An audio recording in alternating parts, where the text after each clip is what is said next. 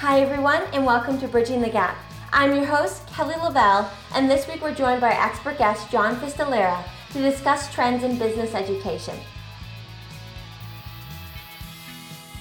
John is the Assistant Executive Director of DECA Inc. DECA Inc. is an organization that is committed to preparing emerging entrepreneurs to be college and career ready. He oversees DECA's comprehensive development program, including corporate, foundation, and individual giving, special events, as well as government and media relations. John is interested in improving business education through DECA and preparing young leaders for industry careers. He has been a member of DECA since high school and has even served as 2 terms as president of California DECA. I'm so pleased to have John with us today. He has been with DECA for now over 12 years. And I'm sure he has tons of advice and insights into how business education is evolving in schools and what we need to succeed as young entrepreneurs. John, could you maybe start us off by sharing a little bit more about your journey and how you got started and found an interest in business education? Well, thanks for the question. It's kind of an interesting story, full circle story. I joined DECA like any of our 235,000 high school members join today, and that was to get some experience, real world practical experience in an area that I might like to pursue as a career outcome when I finished high school and went on to college and then went into the workforce.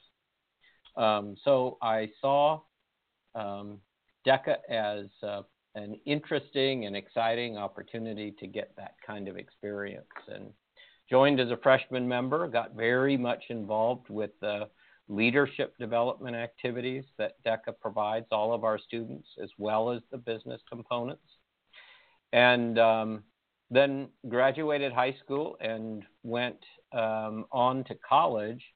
But those leadership experiences were really formative to me and began to shape what I did in college that I thought would translate into a career for me. And my first career out of college then was professional staff in the state legislature in California, working on a variety of issues, business issues included, but really from the leadership and public policy agenda. After the professional staff, I did go to work for an electric utility company, doing their government relations and public affairs, which, the big learning curve there is that public policy issues do, in fact, impact real business every single day. So it was very interesting and exciting to make that transition from a public policy career into business and helping business understand how government affairs affects their bottom line, and then translating the business perspective back to state and local policymakers as well.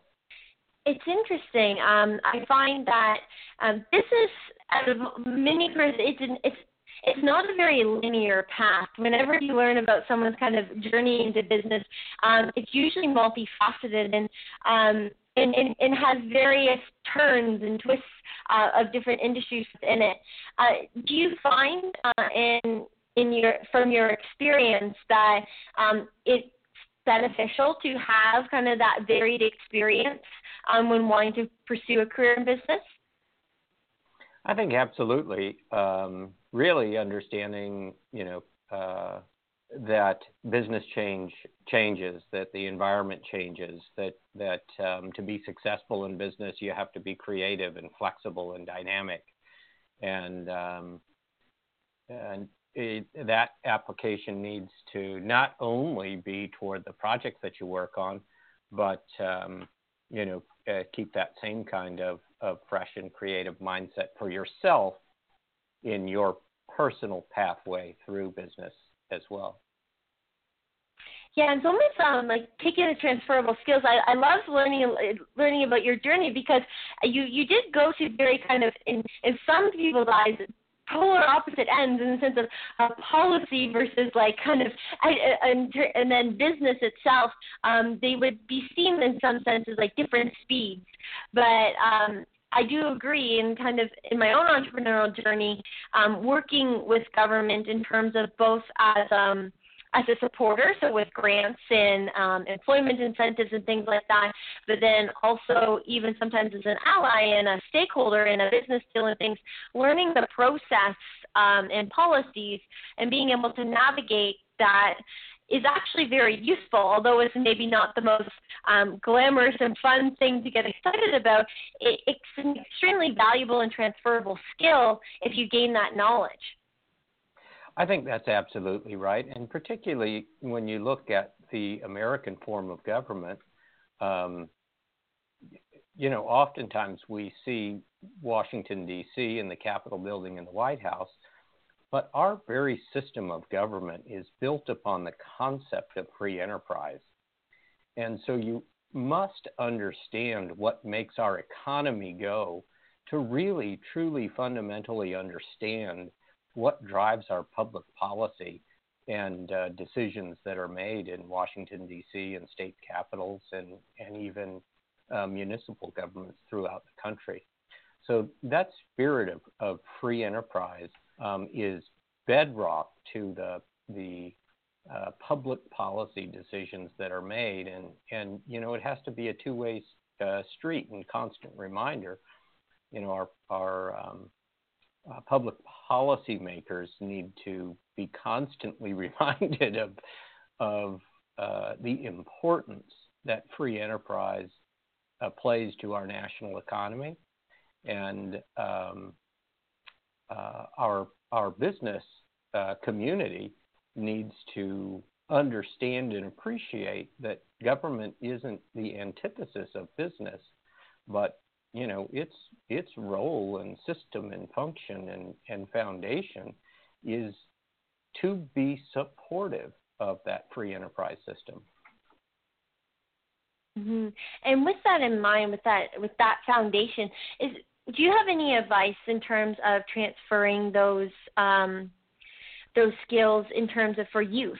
Is there anything that youth could learn from studying something like the system and the foundation there that they could apply to their own business pathways or business ventures? I think absolutely. I mean, I think, my college degree was not in business either. My college degree was in liberal studies, classical studies. And I ended up in business, in government, and then in business, and now in nonprofit, but in the business development side of nonprofit. And, the critical thing in terms of training is to be able to think critically, to write clearly, and to think thoroughly about what your core business is and how it relates to the business interests of people that you want to work with. Because everything really fundamentally is based upon relationships. And that's in your current business dealings and in your future business dealings. So the first job that I got ever was based upon a relationship. The next job that I ever got was based upon a relationship. My current job was, I was hired based upon a past relationship. So, and all of those relationships were built upon my understanding of what, my core business was and what somebody else's interest in my core business was, and us working together to make sure that we achieved mutual value. I think that point is extremely valuable. There's a saying in business that it's not what you know, but who you know. And it's fun as that sounds, it's very true in a lot of ways, and it is based on relationships, and we look at that sometimes in terms of networking, in terms of like quantity, in terms of how big is your network, but it isn't necessarily the size of the network. I've learned it's more the quality of it, how you actually maintain those relationships, like you said, for your current situation, but for future. We may meet individuals who we might think, oh, they don't meet my current needs. They're not kind of, I want to pursue this, and oh, they're not relevant. Their credentials aren't what I need. So people could be very quick to kind of close their network to a certain vertical or direction. But what we neglect to realize, in particular what we even discussed at the beginning of this call, is a person's journey in business is very diverse and very unique. So although the role that they're in right now might not be relevant to where we're going, we don't know where their past was or where their past networks lie as well. So down the road, they might actually be connected to that ideal person that you need to connect with. And you wouldn't know unless you took the time to build a really positive relationship with them and that repertoire and fostered that connection. That's absolutely right. And, that it's not a transactional relationship, but it's a sincere relationship that is based upon understanding and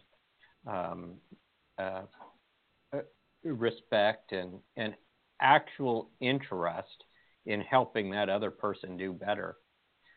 One of our good friends here at DECA is a huge proponent of small business ownership, a gentleman by the name of Fran Tarkenton. He was a former professional football player and is now dedicated his life to small business and helping small business owners do better. And one of his great pet peeves in discussing success in business is when people say that business is about making money. And he doesn't believe that at all. He believes that succeeding in business is about succeeding in helping people. And, if you do that, then, you have created a really valuable relationship through which everybody is going to do better financially, personally, as a community. And, it just ties, right back into that unbreakable network of support that is going to come back to you in ways that you've never expected.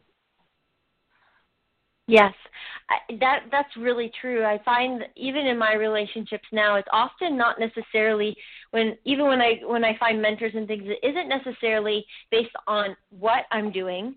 There may be some merit to that conversation, but the majority of the time, those who invest time in speaking with me or supporting me, it's usually about the why. It's usually about the impact that I'm trying to make or the passion that I'm investing in it, and they want to help me as an individual rather than to just invest in a business. And I hear that often in terms of even an investment standpoint. A lot of if you're looking at angel investment or anything like that, they're going to look at your business and make sure it has a sound pitch and things, but oftentimes it's always investing at the early stage in the entrepreneur, not necessarily the actual business itself.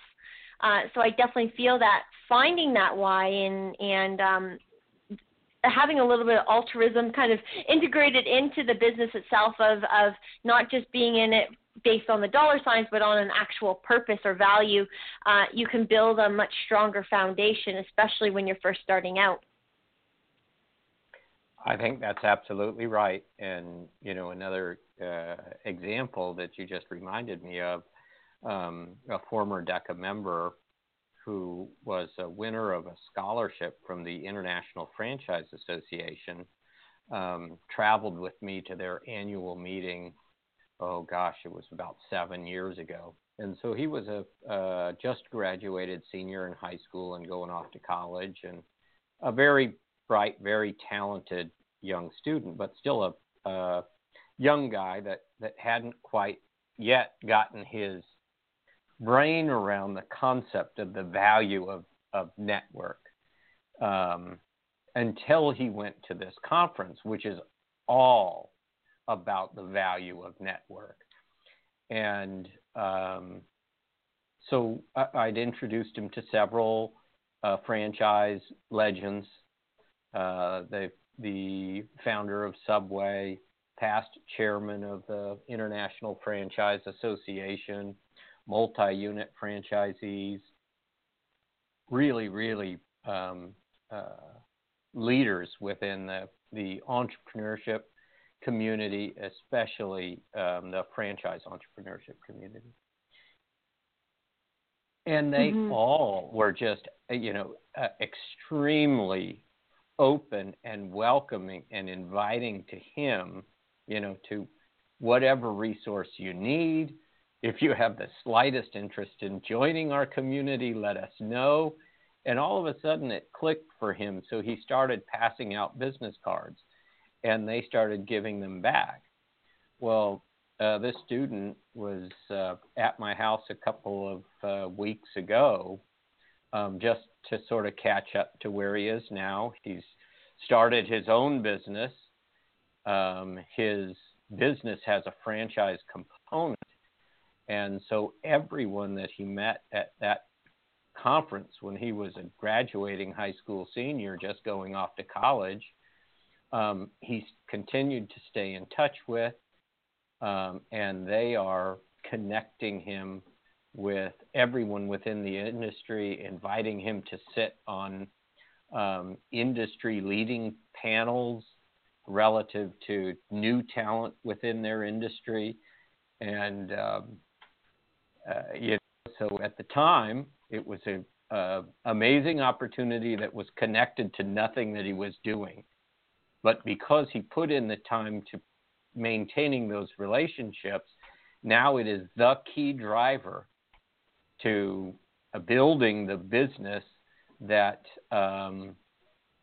he has finally decided connects with his passion and his lifelong drive and interest. Mm-hmm. And the key there, I think, in that example is the maintenance of the relationship. I think sometimes we're so quick at a networking event to grab as many cards as we can, and we come back with a stack, and we're like, yes, it's a successful event. I have all these cards. But the amount of individuals that we maintain a repertoire with and connect with afterwards, after it kind of fades away, or particularly, I think an important point, after that first favor or that first gesture of support, I feel is extremely important, but sometimes isn't necessarily focused on as much. We look at kind of getting in what's in it for us. Sometimes we get our connection or introduction, but maintaining that relationship so for a year later or 2 years later, you can come back to that colleague and still be considered a colleague, I think is really where that the merit of the relationship lies. I think that's exactly right. I mean, sincerity is critically important. Mm-hmm. Now, in networking, I find youth struggle with this a lot in terms of in the moment of networking and you want before getting that business card. Do you have any tips because DECA does a lot of networking events and such. Do you have any tips for youth for what are a first step or a good way to network and make that initial connect? Yeah, I think that what I find a lot in our business and even business more broadly is that everyone thinks that the next thing is a replacement of all the things that have come before. And I've never subscribed to that, and I've seen people that subscribe to that idea fail in their marketing, networking, development, whatever the strategy is. And it's mostly around technology. Technology is an amazing enhancement to our ability to network. LinkedIn, Instagram, Twitter, all of those things allow us to network with thousands, tens of thousands, hundreds of thousands of people. But really, as you discussed earlier, the conversion rate, right, is what's key. And that comes from actually meeting someone physically, personally, having a conversation with them, understanding who they are, understanding what they need, and, finding a way to work together that is mutually valuable. And then the other point that you mentioned as well that is critically important is that the maintenance of that relationship, really making it a sincere, ongoing relationship. So social through platforms, technology platforms, is great, but finding a way to connect directly, right? Even the old-fashioned way of face-to-face is invaluable to developing really that ongoing personal relationship that's going to produce the lifelong value to you and to whoever it is that's in your, we call it a real personal network. Yes, I really agree. It's so easy sometimes because we're in a texting electronic world. It's so easy to just think to shoot an email or to text or do things digitally, and I catch myself doing this all the time. But it's a lot easier, just as much as it's easier to send that message, it's just as easier to reject that message when there isn't that personal, emotional connection. It's a lot harder to say no to someone on a phone when there's a voice involved, and even harder to say no when you're in person and you're face-to-face with the individual. So I definitely agree with you there to encourage any youth looking to network as much as possible, try and get that FaceTime or try and get that emotional, personal connect, because you have a better chance of A, even getting that next meeting, and B, like you said, creating a real network rather than just a number of followers or a list of people within an online community. Absolutely. I'll give you an example because, I'm not I'm an adapter to technology, right? At my age, I've adapted to technology. I'm not native, right? So folks your age have never known anything but a world that was totally connected. But it's the landscape now, and you can't not use all of this technology because it's just so valuable. But I find myself over-connecting sometimes. And I had a circumstance where a past corporate board chair of mine, he and I had built a wonderful relationship, mentoring, business productive, saw lots of change through our partnership together. But in the, 5 years or so that we were working in that direct relationship, the change in technology transitioned what was face-to-face meetings, telephone conferences, to more emails and text message. And then when he transitioned out as my chair, we even had less conversation. And I once overheard him say that he felt like he had become disconnected from the work that we had done together. And it was a huge wake-up call to me, because that relationship that was so valuable to me, and I think meaningful to him as well, I had allowed to become fully digital. And so as a result, I said, oh, I need to take the time to calendar a real call or a real meeting with this extremely important person to me and to my organization at least once a month. And that put us, back on track to where we were. But I nearly lost that, long time supporter and personal mentor through, over-reliance on technology. And I think that's just a perfect summary and point to make of why we need to bridge the gap, in the sense that I feel like there isn't one solution where it's one side or another. There is that happy medium that we must understand that although young people have certain tendencies and preferences, and like you said, technology is innate and we're used to that, we have to appreciate that a lot of the business colleagues, clients, mentors that we're trying to connect with are not innate to that. So we need to bridge that gap and be appreciative that, and kind of meet in the middle, so to speak. Like you said, have that like monthly in-person conversation or something, so we get the best of both worlds and can bridge that gap a little bit more substantially.